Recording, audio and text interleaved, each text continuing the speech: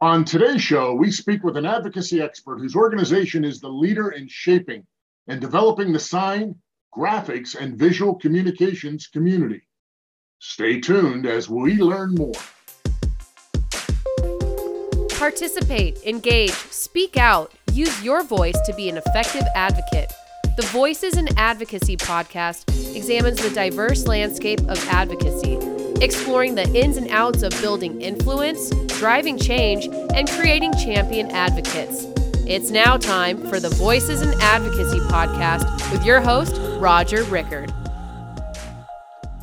Hello, folks. I hope you're enjoying Season 3 of the Voices in Advocacy podcast. I'm Roger Rickard, president and founder of Voices in Advocacy, where we work with organizations to inspire, educate, engage, and activate your supporters by turning them into effective, influential advocates. And this is the podcast dedicated to the art of advocacy. This podcast is for the people that work and engage in advocacy efforts for corporations, associations, trade organizations, and nonprofit cause groups. On today's show, we speak with David Hickey, Vice President of Advocacy for the International Sign Association, where he oversees and coordinates ISA's legislative, grassroots, and legal efforts. David's main goal in his professional life is to help government officials understand the value of signs and to enact regulations at the local, state, and federal level so that businesses and communities benefit. Before starting at ISA, David spent 6 years on Capitol Hill working as a legislative assistant in the U.S. Senate and as legislative counsel in the U.S. House of Representatives. Since 2011, David and his ISA advocacy team have educated nearly 8,000 local government officials and helped hundreds of jurisdictions all over America develop reasonable and beneficial sign regulations. Ladies and gentlemen, it is my pleasure to welcome David to today's show. Welcome, David. Thanks, Roger. Thanks for having me. Happy New Year. And Happy New Year to you as well. Now, let's get started. Can you briefly explain the importance of the International Sign Association? Sure, Roger. We are the trade association for the on-premise sign industry. So the off-premise sign industry are billboards. We are not billboards.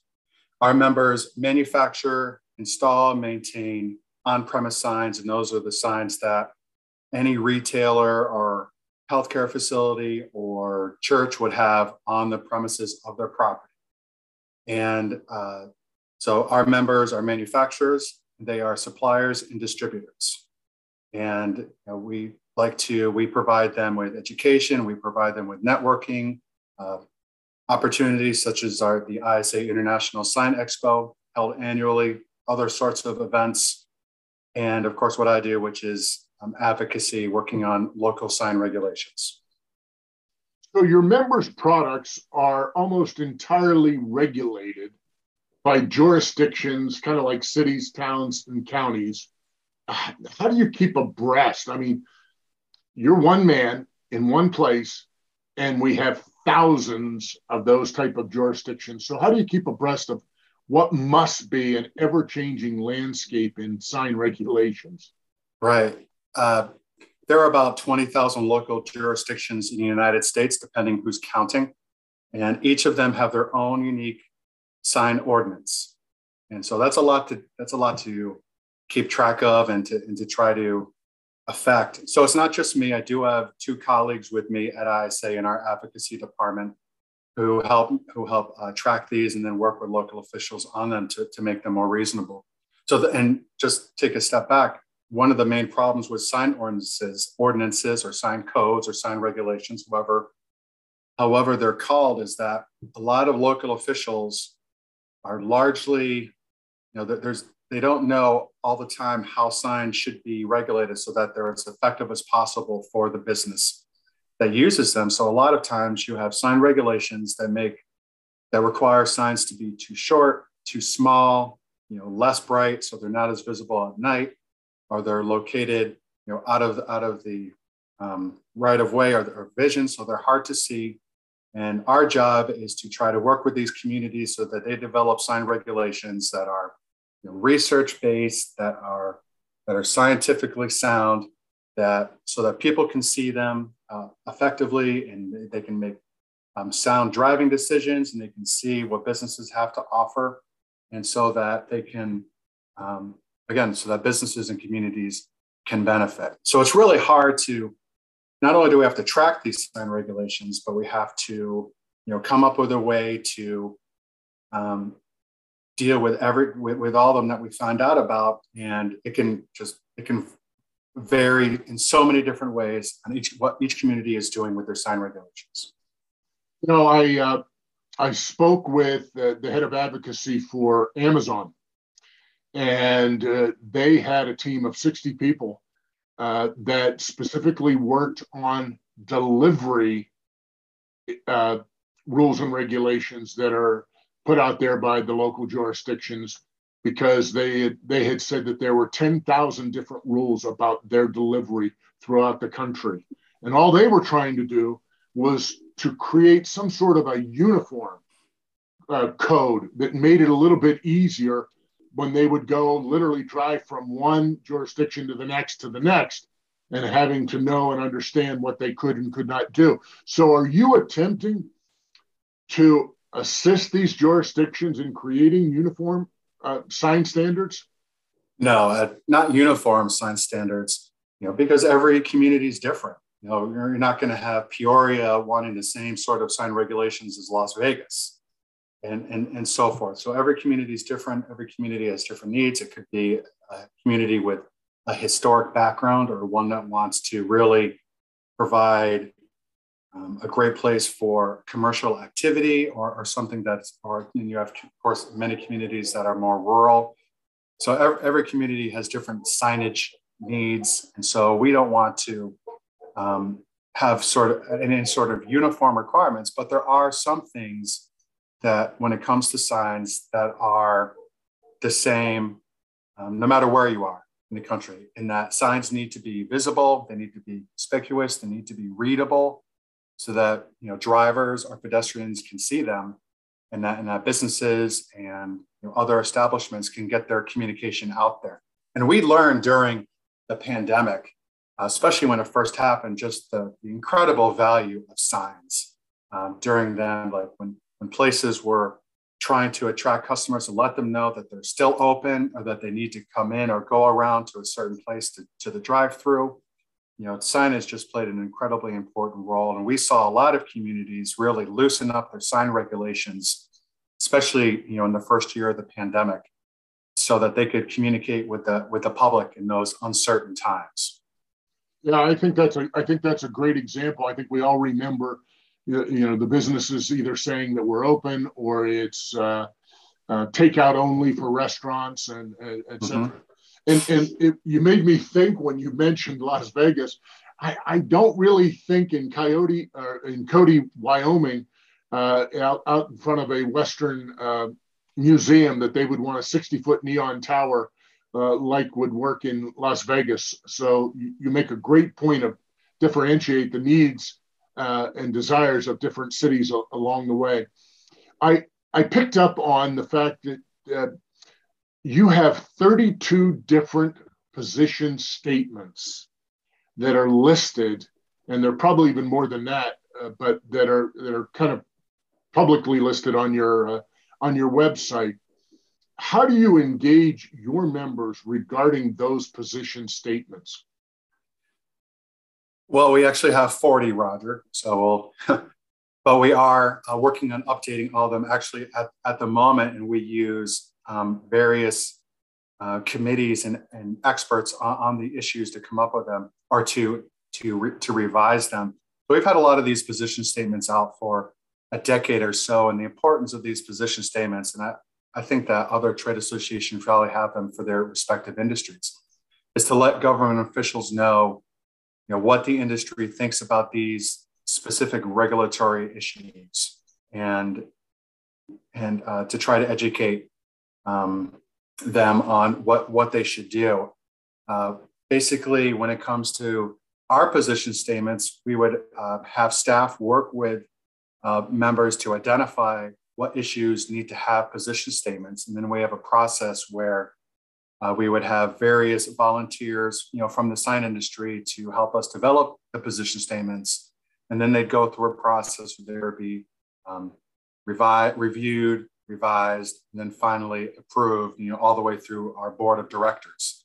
And then we would have them publicized, and we have our members use them when they need to educate their local officials that they work with on a daily basis. You're working, let's say as an example of a city, just take that as an example. Typically, who are you working with within the city? Is it usually a city manager, or is there a specific department that most of these regulations fall under? Our main contact with communities are planners, city planners. Those are the local officials who draft sign regulations. And we usually find out when a community is revising their sign ordinance. So every community has a sign code, and then we somehow find out of the 20,000 local jurisdictions that some city, Cody, Wyoming, is going to be revising their sign ordinance to, let's say, restrict digital signs or electronic message centers. So we find out about that somehow. We're getting better at that. But if you can imagine, if there's 20,000 local jurisdictions, it's really hard to keep, in 3 of us at ISA tracking them. It's really difficult to, some things fall through the cracks. But for the most part, what we've been doing is trying to track them online as much as possible, Google alerts, things like that. And then also having our members on the ground level, when they hear about a community that they live in or that they do work in, that community is revising their sign ordinance, they let us know. So I've been with, Roger, I've been with ISA for going on 15 years now. And, it's been my mission to try to find an online resource that tracks local ordinances. A lot of people listening probably use online legislative tracking services for federal issues, for state issues. Those are obviously very easy to track, and they're useful. But since most of the issues that we deal with are at the local level of government, we don't have much need for state or federal tracking services. But for a very long time now, there's been no way to track local ordinances in a similar way. But I've been with ISA long enough that I've been able to see sort of an evolution where now, in the very recent days, there have been online services that are able to track the agendas and the minutes of local communities. And that is a great way for us to find out about local sign code developments ahead of time. And that it'll help us become way more effective. And this is ongoing right now, Roger. We're talking with some folks that provide these services. Before that, when I mentioned Google Alerts or tracking stories online, it's a story where it says the city council is going to be voting on the sign ordinance tomorrow. Now, that doesn't give us a lot of time. Or it's a story that says the city council voted to approve the sign ordinance 2 days ago. So a lot of the times we were really scrambling to find out about these sign code developments, then analyzing them, finding out what's good or what's bad about them, telling our members about them. And sometimes we even go to these communities for a sort of rapid response and meet with the local officials and our members on the ground to try to get the outcome that we're looking for. So do the city planners, as an example, ever reach out to your organization to talk about the best practices of those when creating or revising a sign ordinance? Yeah, absolutely they do. And this has been a great sort of process and development that we've seen in my time at ISA. In theory, there is an adversarial relationship between sign companies and planners, because for the most part, as I alluded to earlier, a lot of them are, don't know how signs need to be regulated so that they're as effective as possible. And a lot of them have preconceived notions about signs, like they need to be smaller and shorter and more inconspicuous, which is basically the opposite of what businesses want for their signs. They want their signs to be noticed.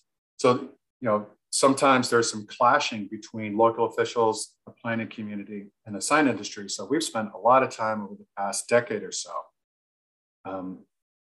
working with planners, and they're a professional society, the American Planning Association, specifically to develop content and educational resources for them, so that we can then educate planners on various sign code best practices. So, for example, the APA has a national planning conference every year.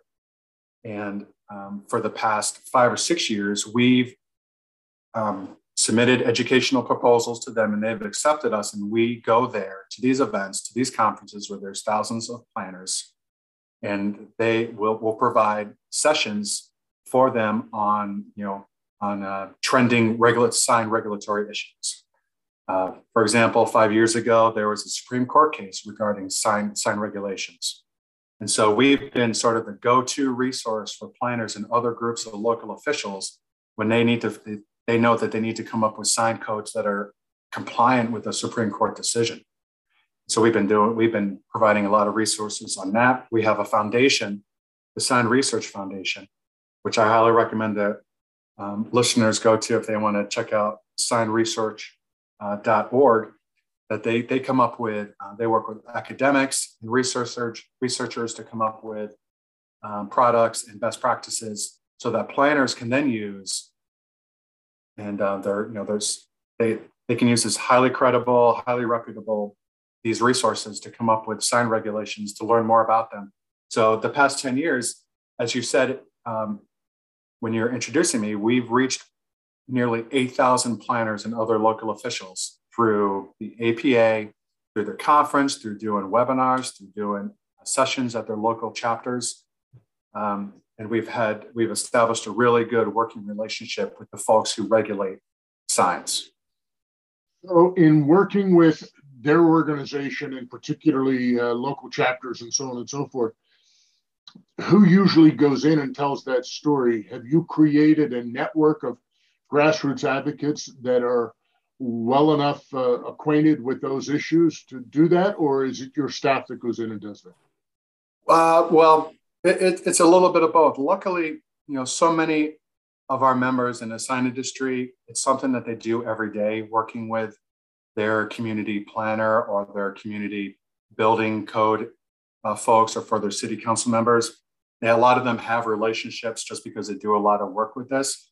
So what we like to do is when SRF, when the Sign Research Foundation comes up with resources, or when ISA has these position statements, a lot of times our members will take these resources and give them to these local officials that they work with to help inform them on how to make better sign code decisions. Like if we can't make it, so they use the resources that we developed, and they use them to educate their local officials that they work with every day. Then we have, me and my staff go to make these presentations at these planner events. So there's that, or we go to these communities on our rapid response efforts, a few times a year to speak in front of city council members when they're debating whether a sign code provision will pass or not. We also have, we have a network of members in our industry that want to be involved, that want to volunteer their times. Like, I'm so impressed with these folks who have day jobs, but still volunteer their times to work with ISA to help us, especially with their advocacy efforts. I mean, we're talking all the way up from our board of directors, through our steering committees and our public affairs committee and all the subcommittees under them that have to do with advocacy and regulatory topics, and everyone who makes up our affiliated associations, all the executive directors there, and they all have their own board of directors and other volunteer groups who really, it's great to have their expertise and their perspective, and to help us come up with better resources, not just to educate local officials, but also to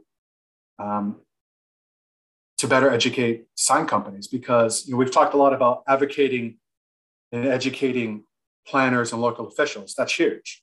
But we also have another half of advocating and educating, and that is the sign companies, our members. I talked about how we provide them with resources from the foundation that we come up with so that they can educate planners that they work with. But we also offer webinars and sessions specifically to sign companies so that they can learn how to talk and work with local officials, or how they can comply with federal regulations and things like that. So basically, our advocacy efforts are two-pronged for two main audiences, but it's two completely different sort of approaches. I would also think, don't you have to then educate the businesses through the sign companies, of what is legally that they have to comply with, and how to, like you indicated earlier, they want their signs to be seen and be effective in growing their business along that way. So how do you work with them then? Same process? There are some similarities, but you're right, Roger, that it's critical to get these customers, retailers, churches, healthcare facilities, all these buildings that use signs to get people there, to get them involved. And one thing that we deal with, me and my staff, is when we go to work on, when we make these rapid response trips to get in front of local officials to say, hey, you need to, this sign code proposal isn't good. Sometimes they'll just say, well, you're just the sign industry. You just want to sell more signs. So what we find really effective then is if we get our sign company members to get their customers at these meetings, or to sign letters, to get them involved in their pharmacies, their grocery stores, gas stations in these communities, local officials are more apt to listen to their concerns, because those are their constituents. Those are the folks who pay taxes, who employ people there in the community. So it's really important. Yeah, and their ability to inject their personal story of how that affects their business and their operation, correct? Yeah, these end users is what we call them mostly. They can be advocates as well, and we help them do that. So, with your rapid response team, I would assume, and maybe I'm wrong here, that's really what your whole grassroots network is a part of that, and then maybe your grass tops become your rapid response team. Would that be correct or no? Most of our work is at the local sign code level, is tracking and analyzing sign ordinance proposals. So that's the bulk of it. Making these trips and going to and making these appearances. ISA staff doing parachuting into a community is something that we do. On a much more infrequent basis, but it's still something that we do. It's something that our members love, that when we show up and help them in person to do that. But most of our efforts is spent tracking and analyzing these local sign code developments, and then helping members in those areas deal with them, and working with local officials over email or phone as much as possible to help guide them along. And we're successful a lot of the time. So how do you train these members or your grassroots advocates to be more effective and influential in that process? Because we know that just because you show up doesn't necessarily mean you're going to be effective in what you do. Yeah. It's imperfect. So like I said, a lot of these sign companies have experience working with local officials every day, because they have to get signs permitted. Right. That's a key thing, that you can't just go in there and put a sign up at a grocery store. The grocery store has to work with the sign company, and the sign company has to say, okay, according to this sign ordinance, it can only be this big, you can only use these colors. And, then the community in the city will give you permission to have this sort of sign. And that's the sign company's responsibility. So they have that experience. They're usually very good in working with the local officials to make sure that say the grocery store customer can get that sign. But when there are issues, that's when, like I said, they can hopefully use the resources developed by ISA and from SRF. And they can, check out webinars that we have to help them work with local officials to say, here's what you need to bring up. Here are the key issues that you need to focus on in order to try to make a big a difference as possible. We always encourage them to contact us, to keep us in the loop. And if we can't be there, we'll try to work with local officials behind the scenes, online, or we'll help our members, as much as possible so that they feel comfortable. Because it's hard for ordinary folks to get in front of a hearing and to have 3 minutes to talk about key issues, and it can be awfully nerve-wracking at times for them. So we just try to make it as easy for them as possible. Right. Give them the tools that enable them to communicate within that select period of time to get that message out. That's so right. You deal an awful lot with the city planners, but ultimately, then when it goes to a vote, you're dealing with the elected official. Do you find it's difficult to develop those relationships with the elected officials as opposed to the planners, or just as easy? That's a loaded question, I'm sure. It varies, because in some ways it's easier because city council members say, or the elected officials are more responsive to, say, the local chamber of commerce, or to local businesses.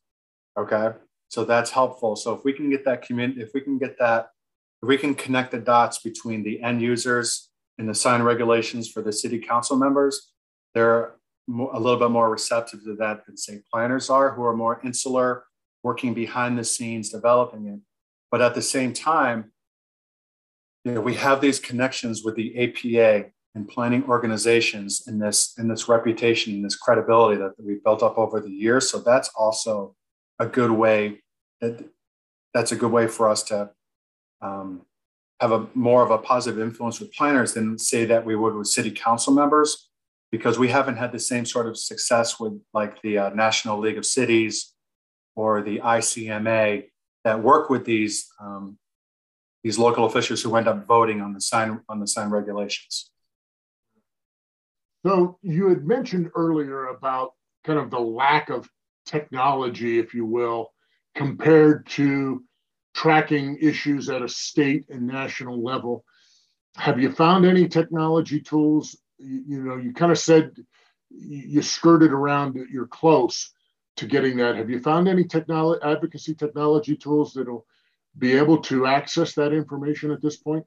Well, yeah, we think that we have. This has been sort of my white whale over the time that I've been at ISA, trying to find this resource, and talking with these businesses over the years that provide federal and state legislative tracking services. Do you provide local? And it's, oh yeah, we could do that. And then when we take a look at it, it's just not what we're looking for at all.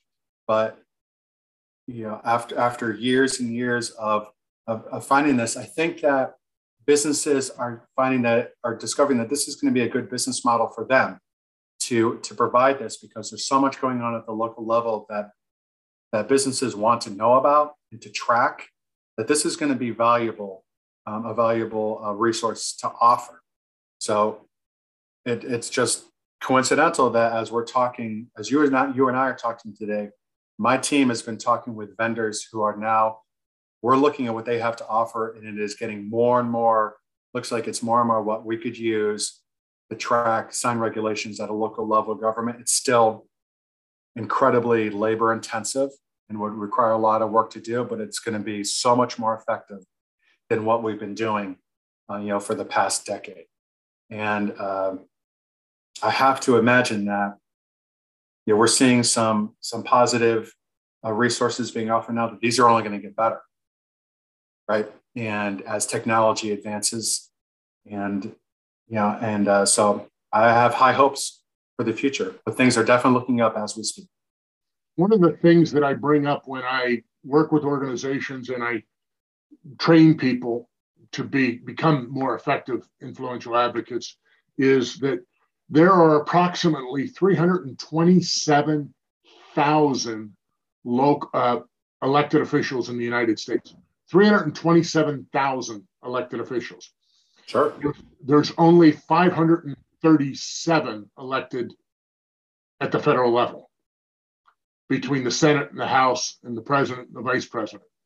And then you've got about 7,000 at the state level. So you've got approximately 320,000 that go anywhere from the local township and any of those local jurisdictions up through and to the state level that are elected. And so you're dealing with those 300,000 people across the country with what you deal with. And so it makes sense to me that somebody at some point is going to figure out with the technology of being able to how to coordinate that information to get out to you.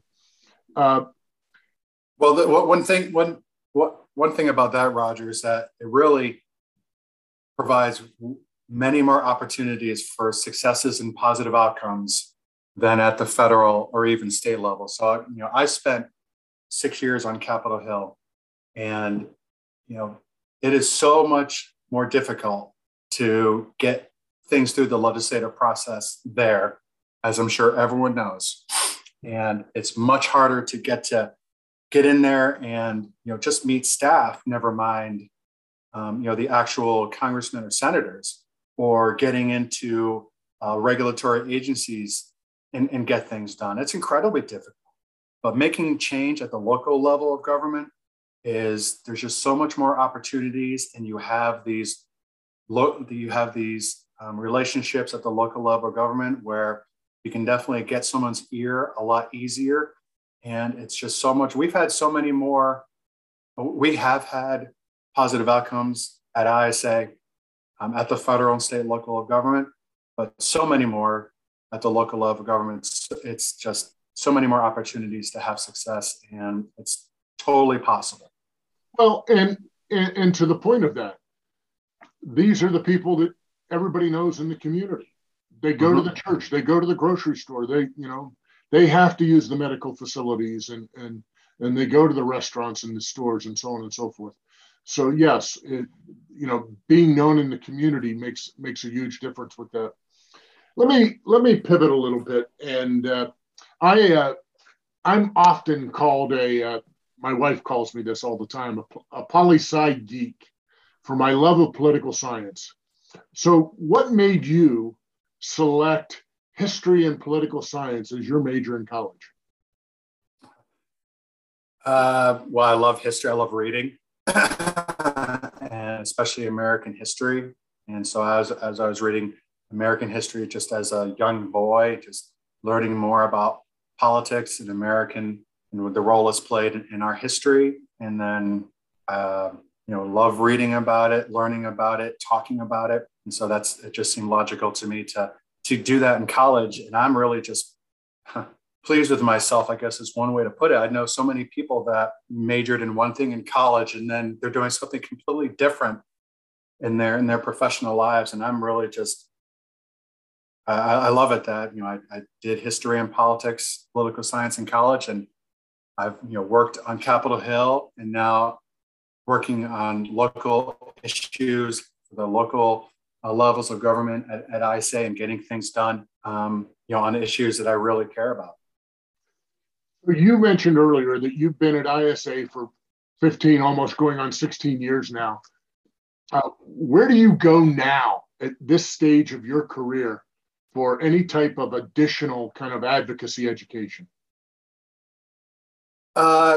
ASAE is a great resource. The American Society of Association Executives, yeah. Right. And, I have colleagues and peers on Capitol Hill that, we get together every once in a while and talk about. However, if you can't tell, advocacy at ISA is so unique. Like, a lot of my colleagues and friends from the old days are lobbying on federal issues and, and working on things like that. And when I tell them what I do, they just sort of, their jaws drop and say, how in the world are you able to work on those kinds of issues? And it's just completely different. So kind of alone in that regard, but there are, not only are there an increasing number of resources that track local issues, there are groups that have state and local offerings that I can turn to.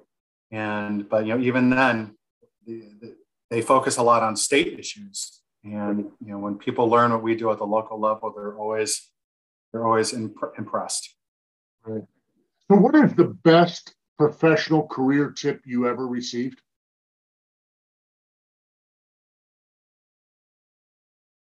Uh, I'm not sure. Yeah, I'm not sure if it's a tip so much as just something that I've always adhered to, which is try to learn something new every day. And that definitely has been um, the case at ISA. And when it comes to the sign industry and the way that sign's regulated, like you'd be surprised what local officials will come up with in terms of how they want to regulate signs. And so, expanding your knowledge base on a regular basis, on a daily basis, and learning something new every day is a philosophy that I've tried to live by as much as possible. And I've heard about this from my mentors and people that I respect as well.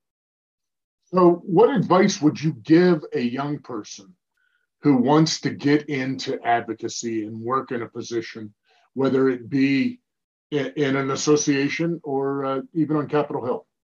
Mm-hmm.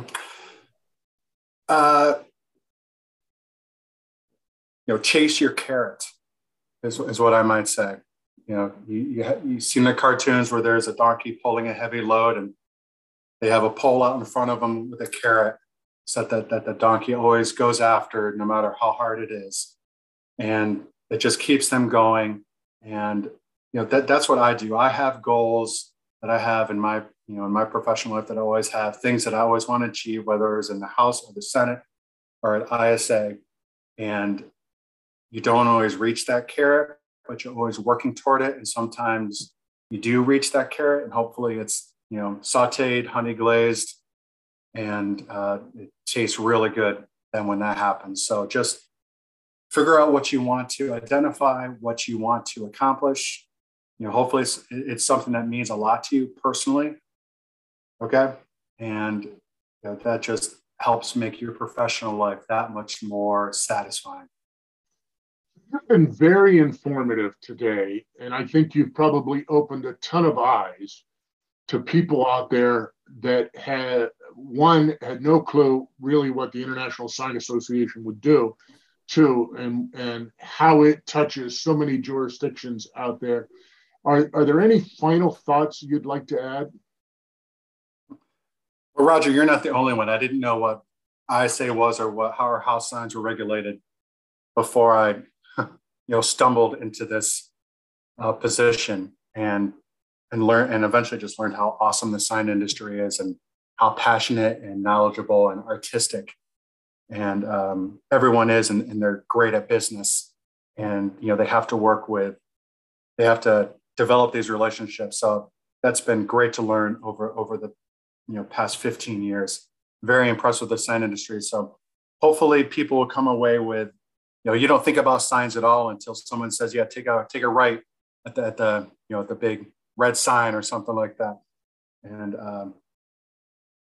so I whenever my family and I go on road trips, we pass through a place off the highway, and they can tell if that's a community with a restrictive sign code or in what they allow. So we're kind of freaks that way now.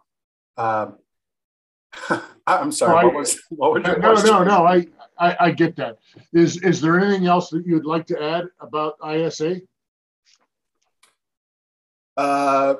No, I would say, number one, the pandemic just proved how important signs are, and it really, and therefore it gave ISA an opportunity to serve an important role for our industry and for communities across the country to use signs, graphics, and visual communications to communicate with the public during those uncertain and pretty dangerous times.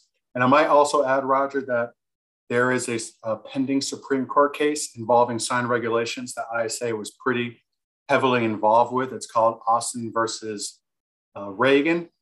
And there were oral arguments last month, on November 10th, and we expect the decision to come out in spring or summer this year. And however the case turns out, it's going to have a huge impact on our industry and the way that signs are regulated across the country. So if anyone wants to, we're definitely following that with keen interest.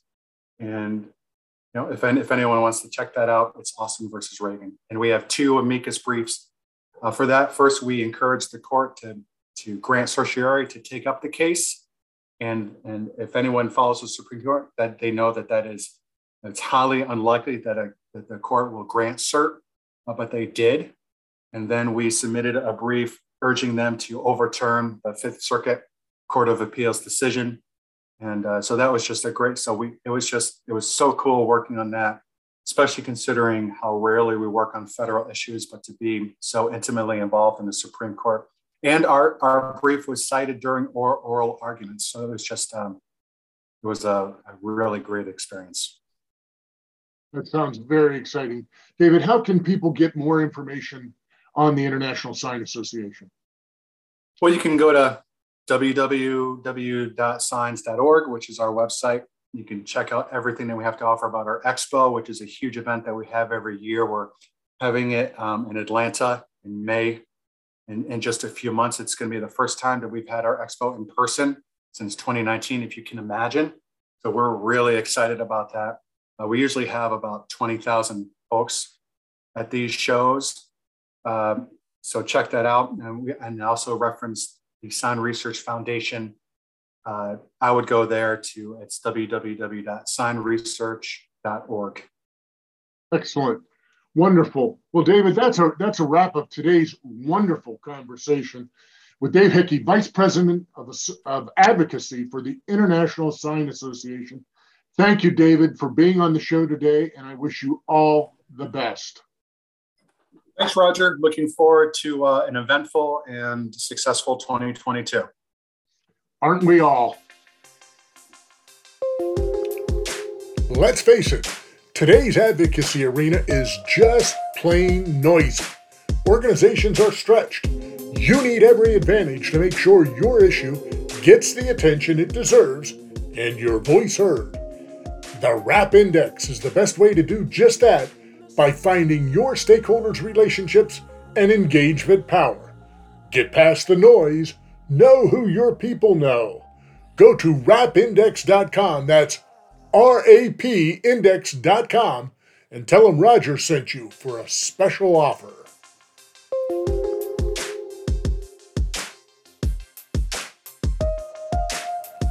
If you like today's podcast, head over to where you find your podcasts and subscribe to the Voices in Advocacy podcast. A big thank you to today's guest. I appreciate your time and the unwavering passion for advocacy you have. Well, that's it for this episode of Voices in Advocacy. Remember, you have the power to be an effective, influential advocate. Now go out and make it a better world. We hope you enjoyed today's Voices in Advocacy podcast and look forward to you joining us again next week. To learn more about Voices in Advocacy, go to our website, voicesinadvocacy.com.